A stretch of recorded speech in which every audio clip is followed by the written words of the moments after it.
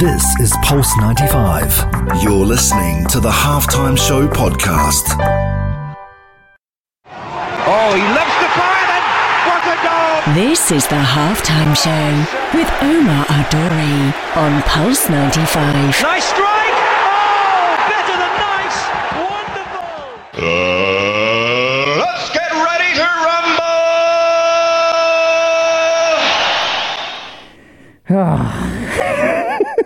Can't believe I've walked into Pulse 95 Radio and I've already got abuse from everyone about yesterday's final. Like, at least let me walk into the studio. Do you know what I mean? They didn't even ask me, do you want a coffee? No, they didn't.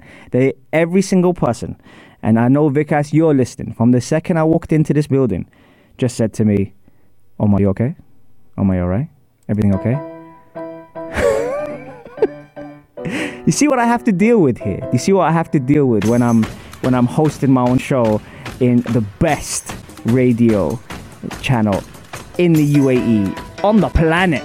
Pulse 95 Radio, we're here. So we're about to bring the energy to you for the next hour. If you're wondering what's coming up on the show today, well, Euro 2020 has been a memorable tournament for many reasons, and every beat has been felt from the first game, and we call it an end to what has been an incredible era, this European Championship. Now, the champions of Europe are Italy. Italy have done it. Forza Italia, they have done it, and well deserved. They have done it, but how did they do it? And how did it go yesterday in the final? Where did it go right? Where did it go wrong? I'm going to explain that today on the show. That's not the only thing that's happening on the show today, because UFC 264 happened and Conor McGregor's comeback. I keep saying comeback. Conor McGregor's return to the UFC 264 against Dustin Poirier for the trilogy happened. But what happened, if you haven't caught that fight, or the obscene scenes from what occurred in that fight? We're about to discuss that as well on the show. So we've got Euro 2020, UFC 264, Wimbledon is over, Messi wins a trophy. Like, I didn't need more to talk about today on the show, but I'm going to need all of you to get with me on the hour, and that's on my Instagram Live, Pulse 95 Radio YouTube channel. Anywhere you're listening, stay tuned for the next hour on the only place to be at 3, the Halftime Show on Pulse 95. This is the Halftime Show with Omar Aduri. On Pulse 95. Oh, he loves the fire, then what a goal! This is the Halftime Show with Omar Adori on Pulse 95. Nice strike! Oh, better than nice! Wonderful!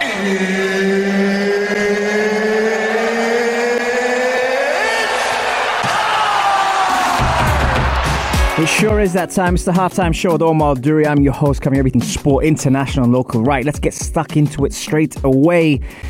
Now, the Euro 2020 has come to an end, unfortunately, but what a tournament it's been as well, especially the latter stages. A lot of people, predicted that, we would get a fan favorite at the end, or, one of the top seeds, and Italy definitely did not disappoint.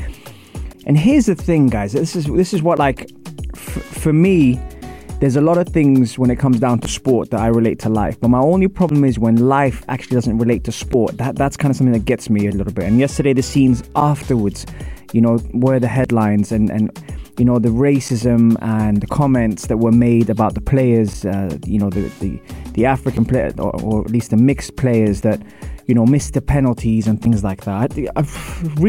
There's no space in sport for racism, and no way should that be allowed. And I hope those people that have done that get punished, because you're looking at the game itself, and it really did set itself up nicely. Both teams very pragmatic in their approach in terms of being defensively very, very sound.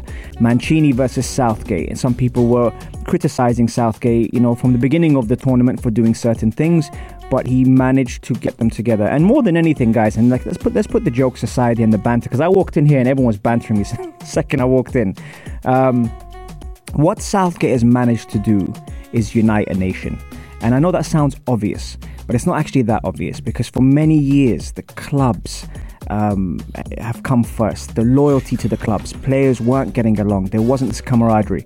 To have a setup like what Southgate has done for England and make the players feel at home, where they're all together, it's a squad game, there's no bitterness between them, that was really, really special and very, very unique. So coming into this final, and everyone was talking about, England have never been in a final, so that already was an achievement itself. The Italians, on the other hand, with what Mancini has managed to do and the blend of experience at the back with the youthfulness of the players who really, really came to the scene, especially players like Chiesa.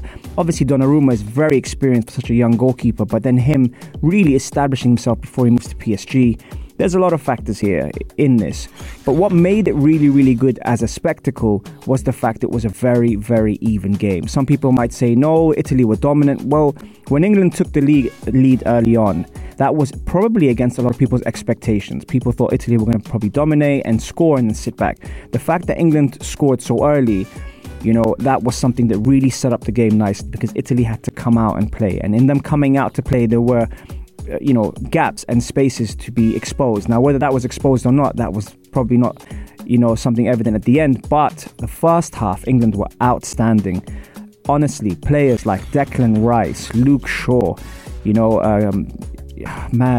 Phillips was excellent. Sterling, obviously a handful. Kane causing a problem, even though, in my opinion, Kane is better up further in the pitch. But the fact that he would drop into the middle would cause a problem for the defenders to come with him, which created the space. And then even people saying that why did Southgate change his formation to face Italy? Why is he more defensive? Well, the reason being is because he saw how it worked against the Germans. He saw how Spain played against Italy. And the way that Spain played against Italy was dominating the midfield by overrunning them until they had to substitute 2 out of their 3 midfielders later on. So Southgate saw that, saw the team he's playing up against, knew that they had incredible talent all over and had to do something about it. And that was evident because even though he was criticised coming into this final, the people that were involved was Trippier to cross and Luke Shaw to finish.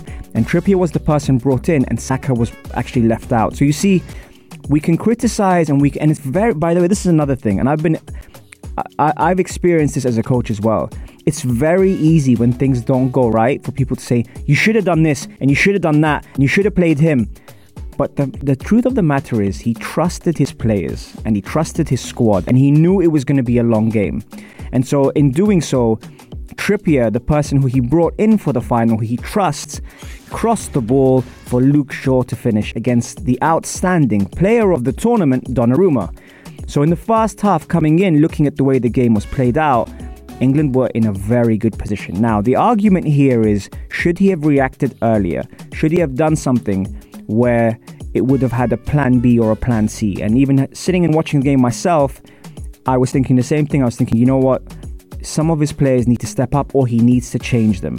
And when you look at the team and you look at the creativity, especially sitting on the bench, that was my only concern with the players that are occupying those positions in the starting lineup. And those players would be people like Mason Mount, for example, Harry Kane. These are players that you rely on club level. The difference with international level, especially when it comes down to semi-finals and finals, are very marginal, very, very small things. But when you look at players like Jack Grealish, I know Foden was injured yesterday, look at Jadon Sancho, look at Saka, those are players that are creative, they're bold, they're willing to take a chance. And I just felt, as much as Mason Mount does so much work off the ball, and fantastic work, by the way, off the ball, he's one of those players that every manager has in his team. And despite doing that, I needed more, and I needed more after 60 minutes, and I knew that was going to be the case. And if Italy scored, it was going to be very, very difficult for England. And I just thought to myself, if Southgate does something now, then he will be able to almost keep Italy on the back foot, because players like Chiesa were outstanding. And the fact that here's the tactical move that Mancini switched Chiesa from flank to flank, that caused a problem which pinned down between Kyle Walker and Kieran Trippier to be able to do more in that action. And so that's why Mancini's move with Chiesa, who got substituted, and as soon as he did because of an injury, you kind of thought, hey, listen, this could actually go England's way. But the Italians, the experience, Bonucci, Chiellini, even the game management, and this is another thing that a lot of people, it's very, like I said, it's very easy in hindsight to be able to say he should have and he done this. But the game management was fantastic. And even when it was unfair, the dark arts of football shows through the skill that is, by the way. When you stop a game, when you commit a foul, when you break up a play, the patterns of play on the pitch is something that managers and players and coaches discuss all the time. And when you looked at how there was 21 fouls from Italy and there was 13 fouls from England, and there was 5 yellow cards from Italy, and it was 1 yellow card from England. Now, I'm not saying that's why Italy deserved to win this tournament. Now, the game, and people forget this, ended on a draw before penalties. So, tactically, both managers were very, very good. And that's where I kind of say, you know, as much as people might say, oh, but there was possession, Italy had more possession. And yes, in the second half, Italy were much better than England. But as soon as it went into extra time and those players were introduced, now it started to become a game. And you just felt that it's going to be experience versus a team that is learning a lot about itself. And that's why I heard a lot of people come on and say, and I listened to all different radio channels, by the way, even in the UK, and I heard people say, oh, well, Southgate was wrong and he should have done this. Well, Southgate didn't actually lose the game. Southgate lost on penalties, which, by the way, when you look at it in hindsight, and I did say Italy deserved to win based on the tournament, they were excellent. But when you look at the actual game, when Spain played Italy, Spain outplayed Italy, but Italy got through, and that comes down to game management. It comes down to the experience of Chiellini and Bonucci, who are a very rare breed of defenders who love to defend, who celebrate when they defend. When they make a clearance, it's like they scored a goal. Now, having the experience of those two with the new wave of talent in Italy, in Donnarumma, in a goalkeeper who already has so much experience for a young boy, then you start to see Spinazzola, who got injured, and he came in. Emerson did a good job. Lorenzo on the right, again, good job. Verratti's experience, fantastic. Jorginho. It's not, players like Verratti and Jorginho are extraordinary for a reason. Not necessarily the assists that they make, but how they keep the ball and how they distribute the ball at the right time. Their football IQ is superior to many players in those positions, and a lot of the time we get carried away with stats and we say, why isn't that player scoring enough or assisting enough? What this does for this game, and this beautiful game, is it shows you there are many ways to win football matches, but more importantly, what it has done, it's united a nation to be able to enjoy a game of football. And that's why congratulations to Italy for winning the tournament. Congratulations to England for reaching the final. How they move on from here and how they learn and progress is going to be the game changer when it comes down to Gareth Southgate's men. Is he the right man for it? Absolutely. Because they learned from mistakes they made in the past. They've reached the semi-final and now they've reached the final. The World Cup is in 18 months. This could actually be the best thing for them because it teaches them a lot about themselves. I felt really sorry for Bukayo Saka yesterday. I thought he was outstanding. A 19-year-old who perhaps in many people's eyes shouldn't have played this tournament, shouldn't have started, but Southgate trusted him and repaid the faith. The other players that missed the penalties, as anyone knows, penalties are a lottery. So at the end of the day, you have to congratulate them. What happened after that in the media and in the racism, abuse and all that has no space for football. So let's enjoy the tournament. Let's appreciate things and be grateful for a lot of things that happened. Christian Eriksen's life, for one. The fans from all around the world enjoying sport, two. And at the end of the day, congratulations, Italy, on their tournament. Fantastic tournament. Very, very well done. Very, very happy to see that football won yesterday. And despite the game going to penalties and being such a long game, at the end of the day, we appreciate that. And that is the Euro 2020 final segment over and done. I'm going to take a quick break and we'll be right back after this. Enjoy, folks. This is the Halftime Show with Omar Adouri. Oh, he loves the fire then. What a goal! This is the Halftime Show with Omar Adouri on Pulse 95. Nice strike! Oh, better than nice! Wonderful!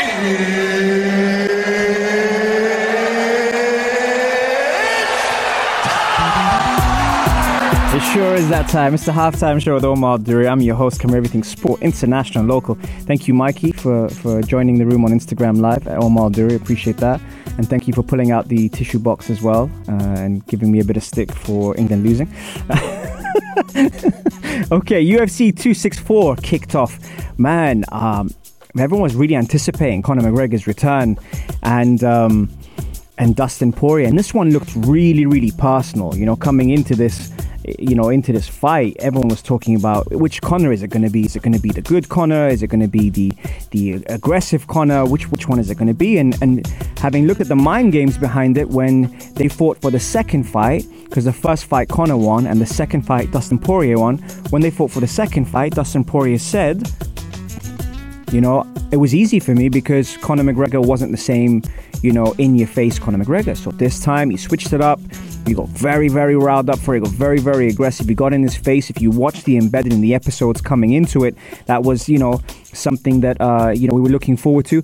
And then this fight happens and we're thinking, right, okay, this is finally going to happen now, because we know that Dustin Poirier had a chance to fight Oliveira for a title fight, but actually turned that down to fight Conor McGregor for the trilogy. We looked at that and we thought, okay, he's got to look after his family. It's a money fight. It makes sense. Unfortunately, what happened, if those haven't seen it, you should go check it out, is Conor McGregor broke his leg in, you know, what people will say was a freak accident. I think when he actually threw many kicks in the first round, and when he threw one of his kicks and Dustin Poirier checked it, I think that's probably when the beginning of the break started to happen, because once the body's warm and the adrenaline's happening, you don't really feel much. But then Conor threw a punch, and in actually putting weight on that foot, it snapped, and it was one of the weirdest things. It was really awful to watch. I mean, anyone that suffers a leg break or any kind of break, normally when it comes to sports or life, you kind of cringe straight away. And memories of Anderson Silva and Weidman, just came to mind, especially recently with Uriah Hall being involved with that. It's not something you want to watch in sport, but all of a sudden, the look on Conor McGregor's face was horrifying. You knew something wasn't right. And as soon as that happened, the camera looked down at his leg and it was literally hanging off, which was awful. But what does this mean for Conor McGregor? So on paper, he loses the trilogy. And although people will say that the fight was on points for Dustin Poirier because Conor McGregor made a mistake in shooting for a takedown, and in doing so, you go against a black belt, and Dustin Poirier, that's home for him. Whilst if he kept it, on his feet and focused on striking, it would be a whole different fight. But people forget, Dustin Poirier, 28-6, Conor McGregor, 22-6. This lightweight division, is not light, and it's not something that people can take easily, and those two really, really showed it. But now the psychology of that leg break, how difficult is it to come back from such an injury? The news is that Conor McGregor has already had surgery, and they've said that in 6 weeks, it will take 6 weeks of him being on crutches and really letting it heal before he can put any weight on it again. And with these things, and having experienced this recently myself, it's such a fight, and it's such a mental battle when it comes down to getting injuries that actually prevent you from moving. And I say that because movement is medicine. We take it for granted until we no longer have that mobility, the idea to be able to turn and twist and stand up and put a t-shirt on. These simple things, really, really, you don't think about them until you're actually in them. And Conor McGregor suffering this leg break is awful, because as a human, the first thing that happens at that point is you start to think, what am I going to do? How am I going to stay occupied? How am I going to keep my brain ticking or my brain working? There's all these factors that you wonder, am I ever going to be the same again? Am I ever going to be able to, lift, or push, pull, get up, stand up? There's many factors that come into mind. And with this Conor McGregor loss, you just question. A lot of people are saying it's over for him in the career of mixed martial arts.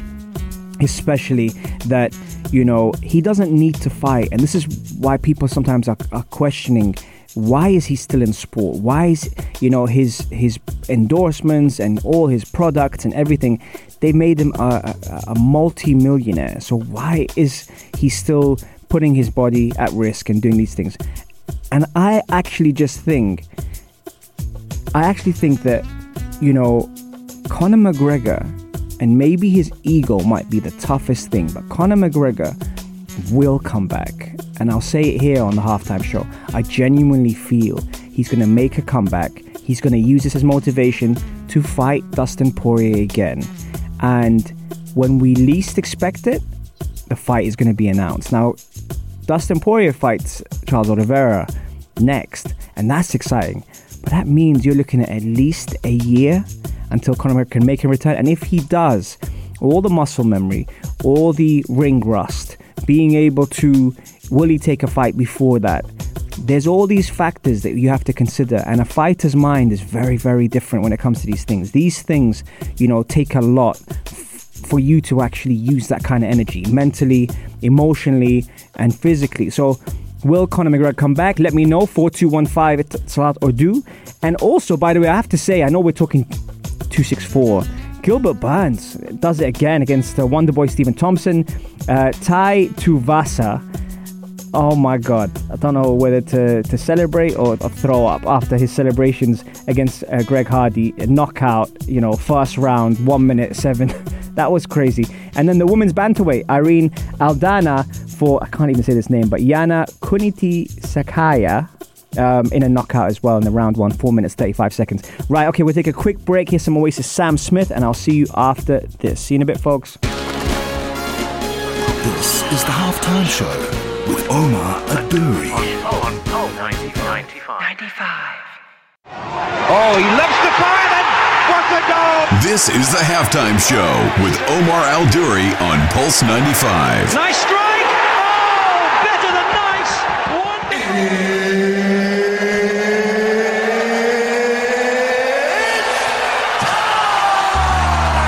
It sure is that time. It's the Halftime Show with Omar Al-Duri. If you're just tuning in and kicking yourself for missing the first part of the show, don't worry, you can catch all of our episodes on podcast. If that's what you like, you can go to Apple, Spotify, or SoundCloud. Or if you prefer a visual, head over to our YouTube channel, Pulse 95 Radio. And on that, you'll be able to actually see a lot of our episodes with all of our guests and some really, really cool topics as well.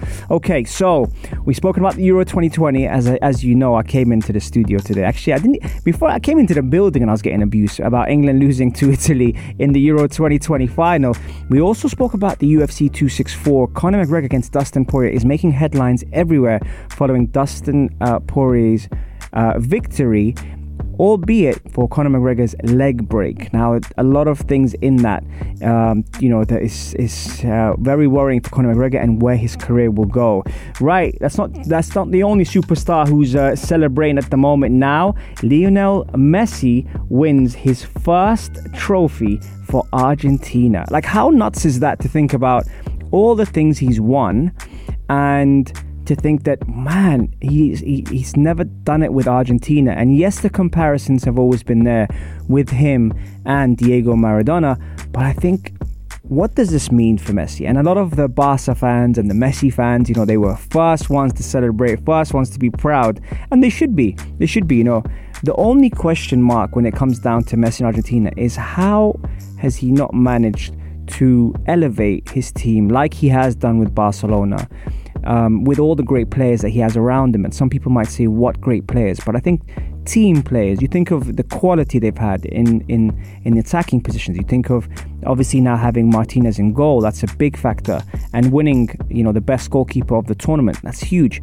But I think even watching them, if anyone watched Barcelona, if anyone watched the Argentina-Brazil match the other day, it was at 4 a.m. here in the UAE.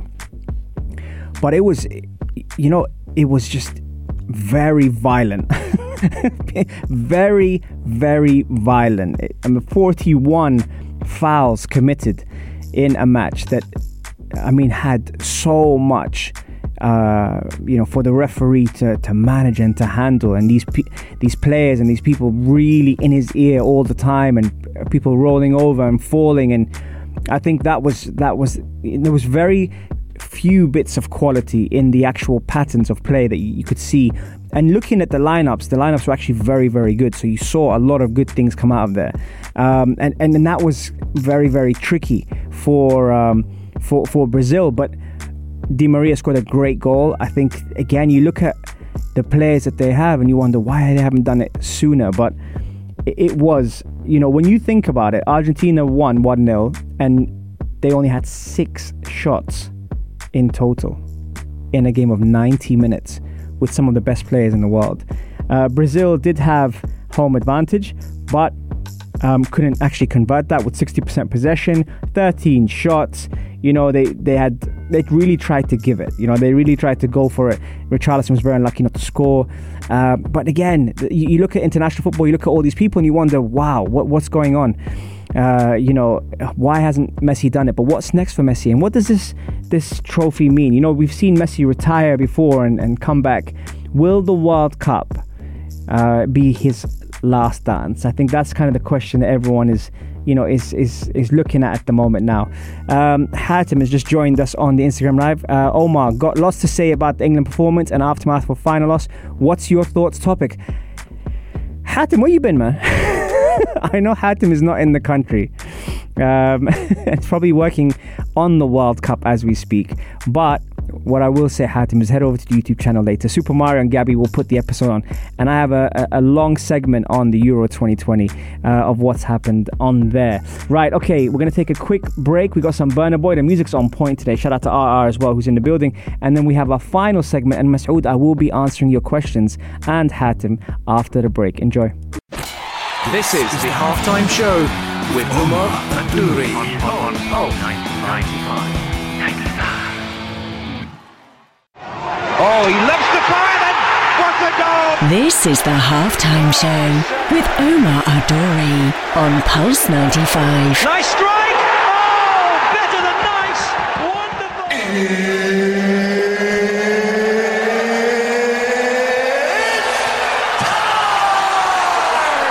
It sure is that time. It's the Halftime Show. It's almost full time on the Halftime Show. We're taking your questions in now as we speak.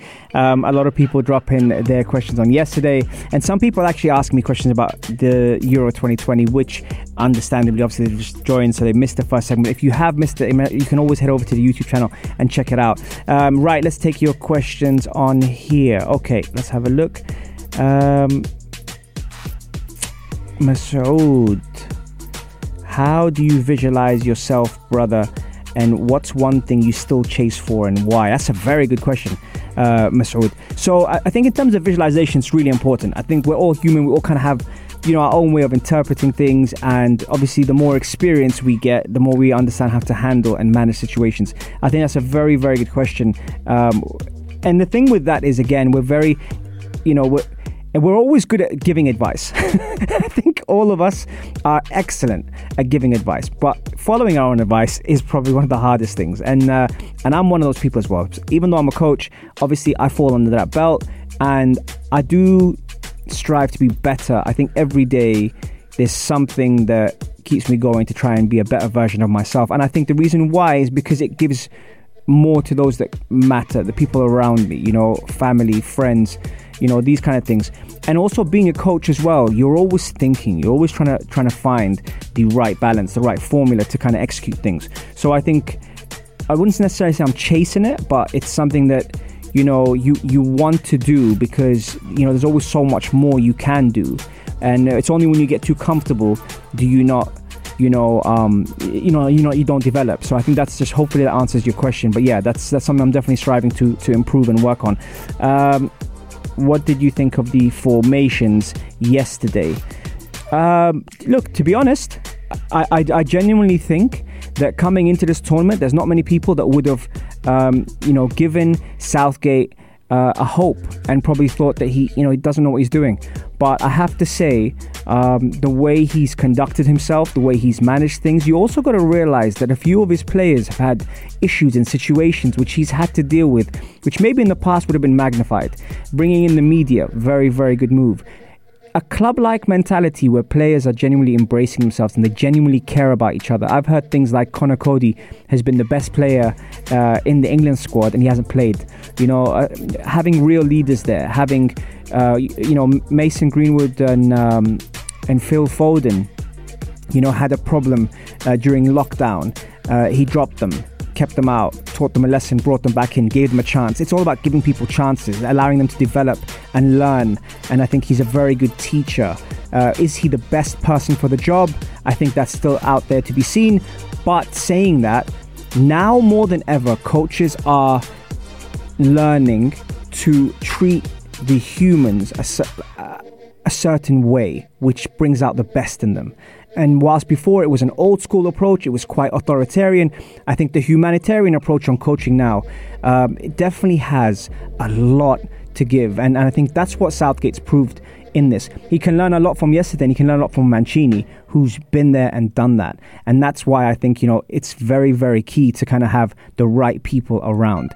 We are approaching full time, man, on the halftime show. I've had so much fun with you guys. I mean, apart from getting abused when I came in to Pulse 95 Radio by my friends and colleagues here, it's great to be able to see you guys, be able to speak to you guys and also connect with you guys. Remember, you can catch the show every Monday, Wednesday and Saturday, 3 to 4. Or if you do miss it, like some of you have done, unfortunately, and asked me, what's the topics about? What do you think of the Euros? Catch it on YouTube. I'll see you guys. Peace and love. And I'll see you back again on Wednesday. This is Pulse 95. Tune in live every Monday, Wednesday and Saturday from 3 p.m.